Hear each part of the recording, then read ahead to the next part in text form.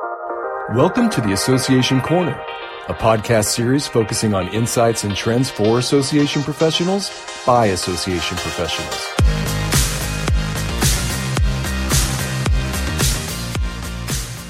Hello, and welcome to the Association Corner. I'm Jessica Richardson, Multiview's Director of Partnership Marketing, and today we're going to discuss all things within the event space and what to look at and perhaps even plan for 2023 events and for the future. Joining me today is Melinda Burdett. She's Senior Director of Events at MPI, who also just recently returned from Tokyo. We won't bore you with all the details, but I'm actually very jealous of her trip. And so, Melinda, I hope you are well rested from it and ready to talk today. Yeah, thank you so much, Jessica. Tokyo was certainly a trip of a lifetime. I had never been there before.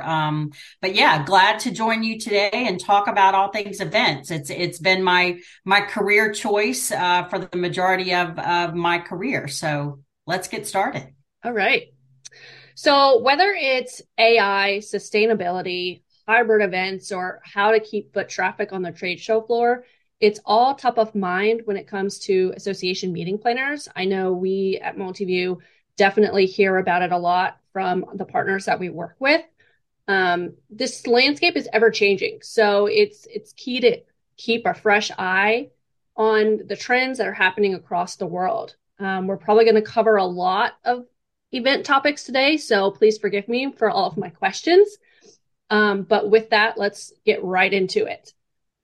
With something that comes to every meeting, especially since the pandemic, is it in person, hybrid, or virtual? During the pandemic and even after, we've had partners realize that they were able to get more attendees with their hybrid events because it allowed people who couldn't normally travel to gain that conference knowledge from inside their homes. That said, we've also heard that it's a lot of extra time, effort, and money to plan basically two events, virtual and hybrid. Is that true? Are you seeing a continuous trend of hybrid and virtual meetings taking place post the pandemic? And do you think it's here to stay? Yeah, that's kind of a difficult question, right? To be the predictor of what the future is going to hold. What I will tell you is that you need to know your audience. You need to know who's coming to your meetings to decide whether you're going to go virtual, all virtual, all in person, or some form of hybrid, and what their appetite is for being participative. That's a hard word to say, isn't it? Within the meeting space. So it is, if you're doing a hybrid event, it is like planning two separate events. And what you're trying to do is to try to find that connective tissue between what's happening live and what's happening in the digital space. So it is two different budgets. It's two different staffs that have to manage the chat room and manage the logistics from a live standpoint. It is a much heavier lift for an events team, for a logistics team, for an education content team, all of the marketing, everything associated with the hybrid event really does take double the effort, double the budget. Is it here to stay? I think some form of hybrid will be here to stay. MPI specifically has been doing some version of, and depending upon your definition of hybrid, we've been doing some version of that for years. I mean, we have been content capturing our education, certainly our general sessions and some of our workshops out of our big annual meeting, and then repackaging that after the fact to be on demand. So you could call that a hybrid expense. And certainly that does not cost as much or take as much staff time as a true live and digital event happening concurrently. So is it here to stay? Yes, in some way, shape, or form. But I think that right now we're going to, as people are have that need or want to travel, you're going to see face-to-face come back really, really hard at this point. Mm-hmm. And then maybe kind of settle back down. That pendulum will swing back towards the middle and settle back down, and we'll get a kind of a mix. You may do your annual meeting face to face from this point forward, but some of the other meetings that you were doing face to face, you may choose to do those hybrid or completely virtual as you move forward. We still have budget concerns associated coming out of the pandemic. So it's going to be a little while before we normalize. That makes sense. What works for some might not be the best option for others. I know we have a partner that recently made the change that they're doing an in-person conference every other year. And then the years in between, they're going to do virtual just because they have a global audience for their membership base. So they just wanted to hit everyone as much as they could and offer that flexibility. Yeah, that's a good option. Okay, so with the continuous chatter about artificial intelligence, and that's constantly the buzzword right now, so I have to bring it up. Do you feel that AI has a place within the meeting space? I read an article the other day about how meeting planners are using the Chat GPT to help with efficiencies, market research, brainstorming concepts, how to really get the message across marketing-wise for their event. Is this all that AI can do for meetings, or have you seen it in other avenues?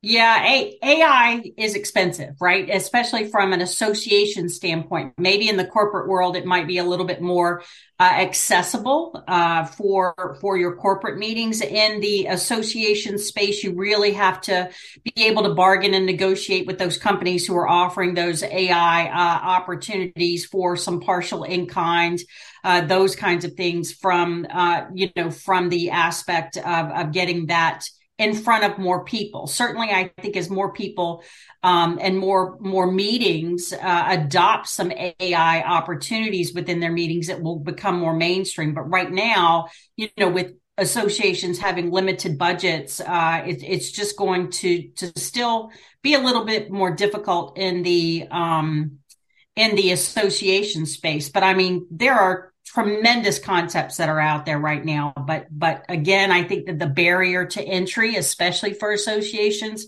is that price tag. And then, of course, we don't know what we don't know. We faced that at the beginning of the pandemic. People are scared of AI because they don't know enough about it. So you have to kind of remove yourself from that situation, learn about it, see how you can implement it or how you can implement it within your meeting to a certain degree. You don't have to jump off the cliff and do all AI. You could kind of dabble in it just to get a little bit more familiar with it. So I think there are some still barriers to entry in some situations, but certainly it's something we need to keep an eye on. Yeah. You mentioned people being scared of it. I mean, I'm skeptical. I mean, don't get me wrong. I've used some of the functions just on the writing trend just to see how it worked. Mm-hmm. But then there's been articles and reviews of, I don't know if it was Chat GPT or some other AI writing tool that the tool is talking to itself now. It's getting that above and beyond. So it is kind of terrifying on a personal standpoint. But that's a good point about cost. I don't think I would have even thought about that, but I can only imagine how pricey they are. So if they're not well suited for the association space right now, I can only imagine that people are trying to get into that space to keep their attendees engaged. So if it's too expensive, what are some new tactics for meetings and what should meeting planners look for to really engage their audience? Yeah, that is the secret sauce to making a meeting successful, regardless of whether it's in person, virtual, hybrid, whatever it happens to be. So, a meeting has to be worthwhile for the attendee to attend the meeting or justify to whomever they might have to justify to attend. So, bigger might not always be better in that situation, but what they're looking for is a great experience. And that's where, we've really kind of merged that just regular, boring, being talked to type of face-to-face old school meeting into the creation of an experience and having attendees really be involved in the lectures or the workshops. We're really getting a little bit more hands-on, and that's certainly some way that you can do that you can engage your attendees without having that very large price tag. They're becoming more authentic, and they're meeting them where they need to be. We hear that a lot, is you need to meet me where I am at this moment in our lives. And what we're striving for as a meeting professional and planning are things that are authentic, engaging, and designed with sustainability and inclusion in mind.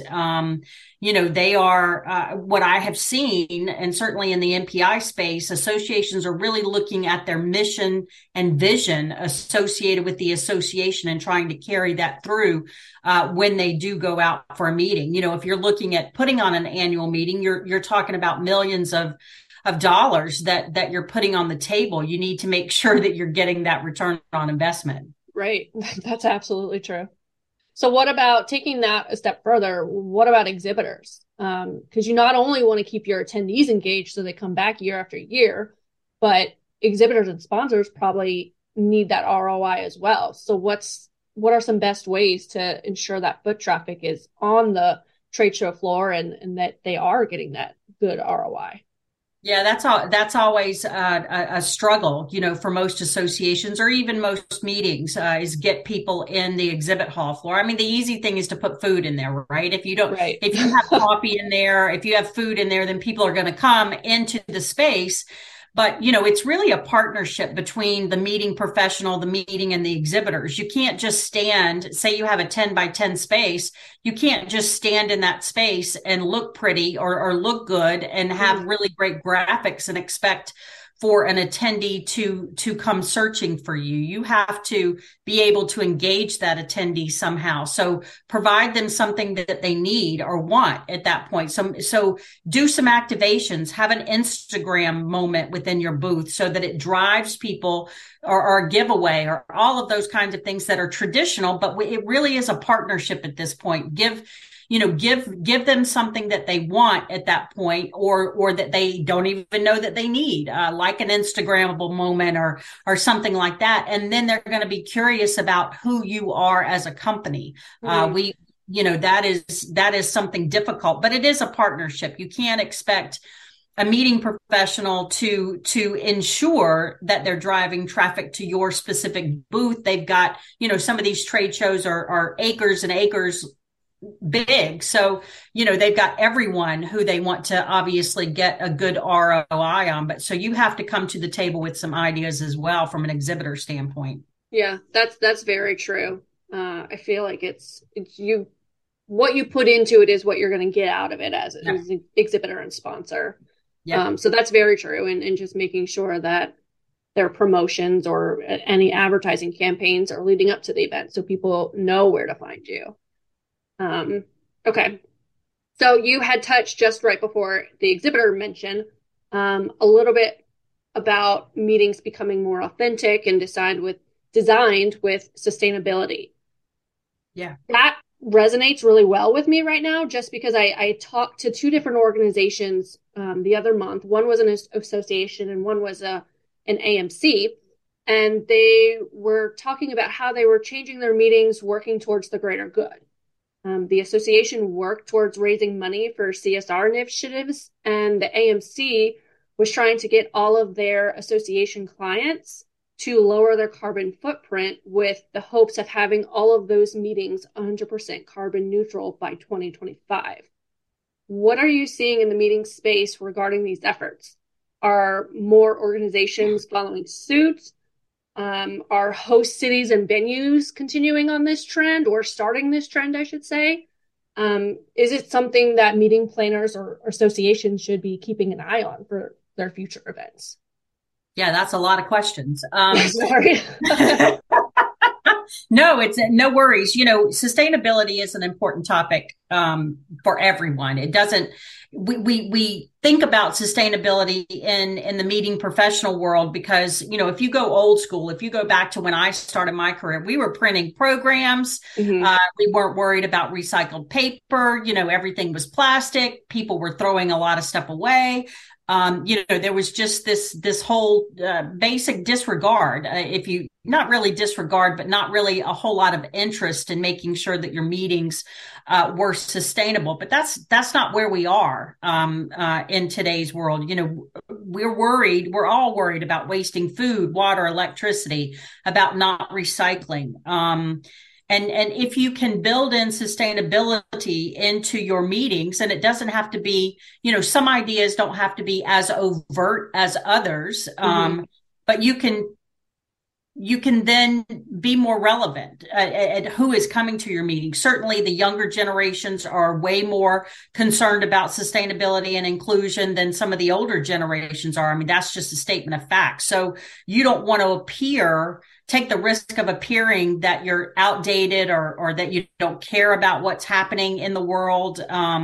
So certainly, we've seen it through the pandemic. You had supply chain issues, so you had to think outside the box a little bit more about F&B and sustainability as far as, could you get even bamboo plates or sustainable utensils that were one use utensils, but were made sustainably and could be recycled? Was that even an option for you during the pandemic? So I do think that the pandemic kind of helped meeting professionals think about sustainability within their meetings in a different way. But one of the things that we do at MPI is our RFP. When we go out to RFP for a meeting, I must have four or five pages at the end of my RFP that specifically talks about sustainability. Mm-hmm. And I want my venues to be able to tell me what it is that they're doing to help a meeting professional or to help the world, right, become a more sustainable place. And then I take that and figure out, well, as I'm designing a meeting, what choices can I make that will make that event more sustainable? Can we use recycled electricity? We were in Toronto at the Toronto Convention Center, and we had the option of using more preferred energy than just, I don't even remember what it was called, but it was terrific. And the fact that we were saving a carbon footprint because that venue was so sustainable. I'm looking for those when I'm making a decision. That may be the trigger that actually makes me choose one venue over another. If I know that I can tell a sustainability story about my meeting that I'm bringing to that particular venue. So you talk through them, you talk with them about what they can do. Do they already recycle, or do we need to set out recycling boxes at our events, or are they already taking care of that? When I talk about, plates, cups, napkins, all those things that we need at our meetings and events from a food and beverage standpoint, do they have a sustainable option for mm-hmm. that? And then even when you drill down into that, what are you doing? What are you choosing for food options? Are you choosing? We have a partner that we work with that really wants us to choose water-wise menus, which means, if you take a cow or a chicken, it takes less water to raise a chicken than it does to raise a cow. So you're being more water. I know. Who would have known? Right? I would have never thought of that. Right. So you want to go a little, more sustainable as far as the water usage. When you think about how much water it takes to make or grow or do whatever to raise cattle versus chickens, and it takes less water. So you might go down a chicken route because ultimately you're saving water by choosing that particular menu item. So lots and lots of different things that you can look at with alternative solutions to like plastic. In Europe, they do a really good job. Instead of they still do quote unquote bottled water, but the water is in cartons, like small milk cartons or medium size like coconut water. When you think Mm-hmm. about coconut water in the recycled cartons, that's how they're doing bottled water. Those kinds of sustainability opportunities that we really want to tell that story, show that story. And then, sustainability and give back and the whole CSR opportunity is not just about, food waste or water wise or those kinds of things. It's really giving back to the community that you're in as well. So, we always look for those give back opportunities. We typically partner with Foundation for Hospital Art everywhere that we go so that, our attendees in their downtime can do those paint by number paintings. And then those paintings get donated to a local hospital, children's hospital, whatever it happens to be. So, when you think about being sustainable or that give back, it goes just beyond how much water, electricity, food, wasting food, all of those kinds of things that you're doing. Yeah, it's really a broad topic. And now that you explained it in more detail, I mean, you could really take one tiny piece of the puzzle and still reach those efforts or goals that you're working towards. Yeah, absolutely. I mean, even the smallest change makes a huge impact.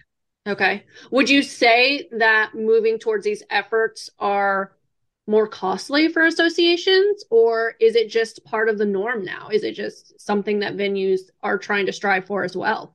Yeah, venues are definitely coming up to the plate, so to speak, now that we're in baseball season, to really provide more sustainable options. And I think it's a conversation that needs to be had between, the primary meeting professional and the venue is what are you doing and what can we complement you in doing? So, having a line item, start with $5,000 in a budget, right? What can you do for $5,000?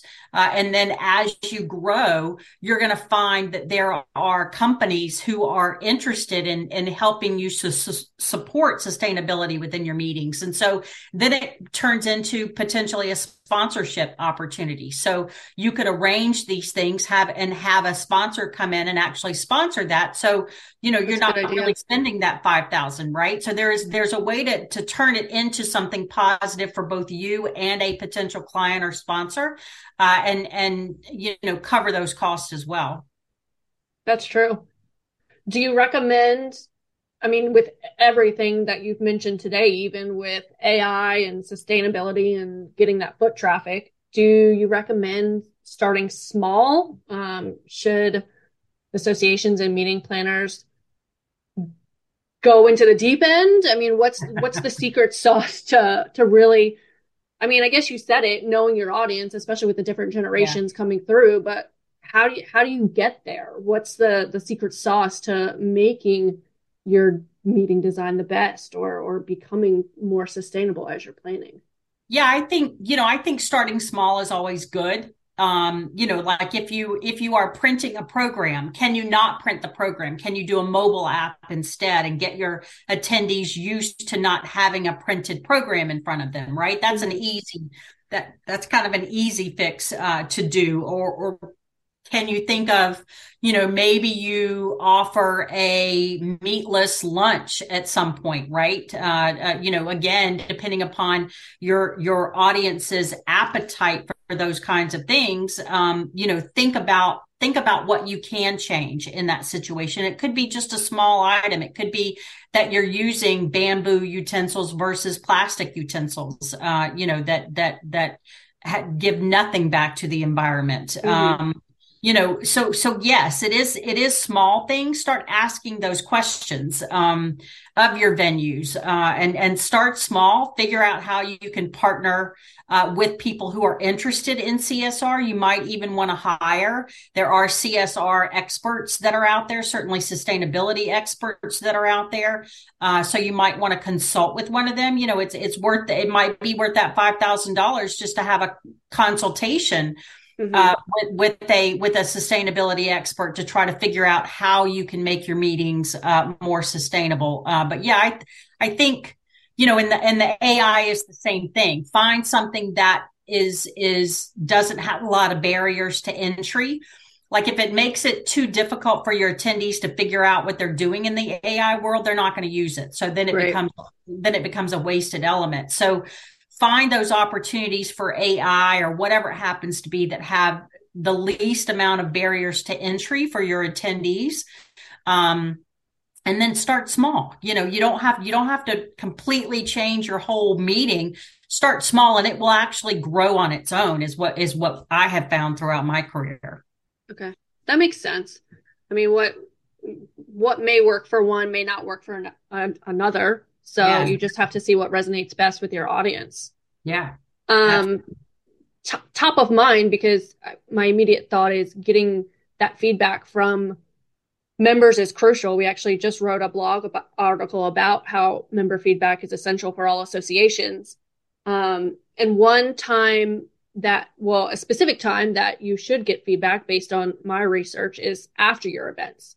Do you agree that it's critical for future meetings? Do you only listen to the member feedback, or should you listen to exhibitors and sponsors? Do you collaborate everything cohesively within your next planning process? What's the best solution for that? I think the answer to all of that is yes, and right. I think that certainly people, and I think every human being is like this. When you leave a meeting or when you're in a meeting, that's when you have the most comments about it. When you're experiencing whatever that is happening, good or bad, or whether you're indifferent to it, right? That's when you're going to get the most. I think that most surveys typically only get a 10% response rate, or at least, in my career, 20% might be the high response rate. People just, they feel like if they don't have anything good or bad to say, if it was just okay for them, that their expectations, I think that's what you get when you get a survey. I think the important part is yes, you need to be asking all of your stakeholders. So identify your stakeholders ahead of time. Whether it's exhibitors, suppliers, vendors, attendees, maybe it's your board, maybe it's your planning committee, maybe it's your staff. I mean, who knows who your stakeholders are at your particular meeting? So identify those ahead of time. You need to be asking the questions, because otherwise, if you don't ask, you don't know what to change, right? Mm-hmm. Right. And then the most important part is, what do you do after you ask? I know a lot of times people just ask, right? Because they feel like they have to, but then they don't do anything with that information. So you have to, it's a process. You not only have to ask, but you have to pay attention to what they respond with. And then, if something goes wrong and it goes wrong, I mean, if you're the meeting professional at your particular meeting, when things go wrong, right? You shouldn't be surprised by anything that anyone puts in their evaluations. At least that's the way I feel about my meetings, that if something big goes wrong, then I already know about it. And I've already tried to figure out ways to prevent that from happening in the future. But again, if you're just surveying your people because your stakeholders, because you think that's the right thing to do, then what are you doing with that information? It doesn't make any sense to do it unless you take it to the next step and figure out a better way to create that ROI and to make the next meeting better than this meeting was. A lot of, and you really need to think about the questions that you're asking too. What are you trying to get to when you ask a question? Are you trying to get someone to tell you that the room was too cold? Well, that's not, or too hot, or whatever it happens to be, because we all have those types of questions in our surveys, right? Mm-hmm. So when you're devising those surveys, figure out the answer that you're trying to get to and word your question in such a way that you will actually get meaningful answers that come out of that. Talk to them about their experience, not certainly you can rate a speaker, whether they liked a speaker or not, that's pretty common. But then overarchingly, maybe you're asking them about their overall experience. Like, when they arrived, what did they have in mind? And did their intention or did their experience during your meeting changed in their exit behavior, right? So when they're coming to the airport, they're stressed out. They're trying to figure out how they're going to attend your meeting and continue to keep up with their inbox at the same time, right? Then they arrive at your meeting. What are you doing to make them present within that meeting? And did they recognize that? And when they're in the taxi or whatever going back to the airport, have you changed something in that individual? That's what we're all looking for. We're all looking for that connective tissue between that entry attitude and that exit attitude. And if you have affected change within that, then you've done something right. Yeah, that's absolutely true. And being able to come up with those solutions with all the feedback that's given, it's only gonna put the meeting planner or the association in a better light. I mean, absolutely, if the exhibitor or sponsor or attendee next year sees that you changed X, Y, and Z, they're going to be like, oh, like I gave this feedback. They actually valued it and took it as constructive criticism and worked to fix it. So I definitely agree. I think that's the best solution, and to definitely do it after any event, whether it's an annual conference or even just a webinar. I mean, you have no idea what people's thoughts are. And I mean, everyone has their own opinion, that's for sure. But one small thought could change you for the better. So and one small idea, I always say there's never a bad idea. It's just did you think about that idea when you entered into that? I mean, it really is. And word of mouth is king, right? Right. It is. Oh my gosh, I had so much fun at MPI's WEC. I'm now a loyalist, right? Every association, that's what you're looking for. You're looking for those people who make your meetings the can't miss meeting that they have to attend every year. That's Absolutely. What we all strive for. And so if you're taking into consideration, how do you get them out, especially in the MPI world? So I plan meetings for meeting professionals. So, my attendee profile is slightly different than, when I was in medical meetings or what have you. It's a different mindset for those meeting professionals that are coming in, because you're not only trying to get them outside of their own headspace, right? So that they can enjoy the experience that you have created for them. But you're also trying to give them ideas, scalable ideas that they can take back to their own meetings. So if I've done that in that exit behavior and that exit attitude, then that's a successful meeting. Now, whether I contain the chaos behind the curtain or whether it's spilled out in front of the curtain, that's certainly an opportunity for us to do things better. But if I've made that observation and been able to change that exit attitude, that's a win for me. Absolutely. I mean, the attendees, members, whoever it is, they're the best brand ambassador for the event and the association as a whole. So, I mean, if you don't give them an outlet, there's going to be an outlet, especially with social media these days. It's going to be put out there. Absolutely. Good, bad, or indifferent, right? And exactly. What you want is the good coming out of that. I always say all the time, there's no perfect meeting. I don't know that I've ever had a perfect meeting where you didn't have some incident happen or something didn't go quite as you had planned it to. But again, it's all about, did that chaos spill out from behind the curtain, right? Did it affect your attendees? And that's when you really have to measure, what you're doing in a process situation to figure out how you can contain that stress and chaos behind the curtain so it doesn't affect the attendee experience. Because that's what we're all looking for is those people who say, oh my gosh, I had the best time. You guys missed out. If you didn't come, you really missed out. Absolutely. I guess you could say it's organized chaos behind the scenes. I call it controlled explosions. So, it's kind of like being on an airplane, right? If you can take off, right, you typically have a pretty successful opportunity to get there. But yeah, it's like controlling all these explosions or possible rocket launches that could, that are there to design to maybe interrupt your meeting. And how do you control that? That makes perfect sense. I love that analogy.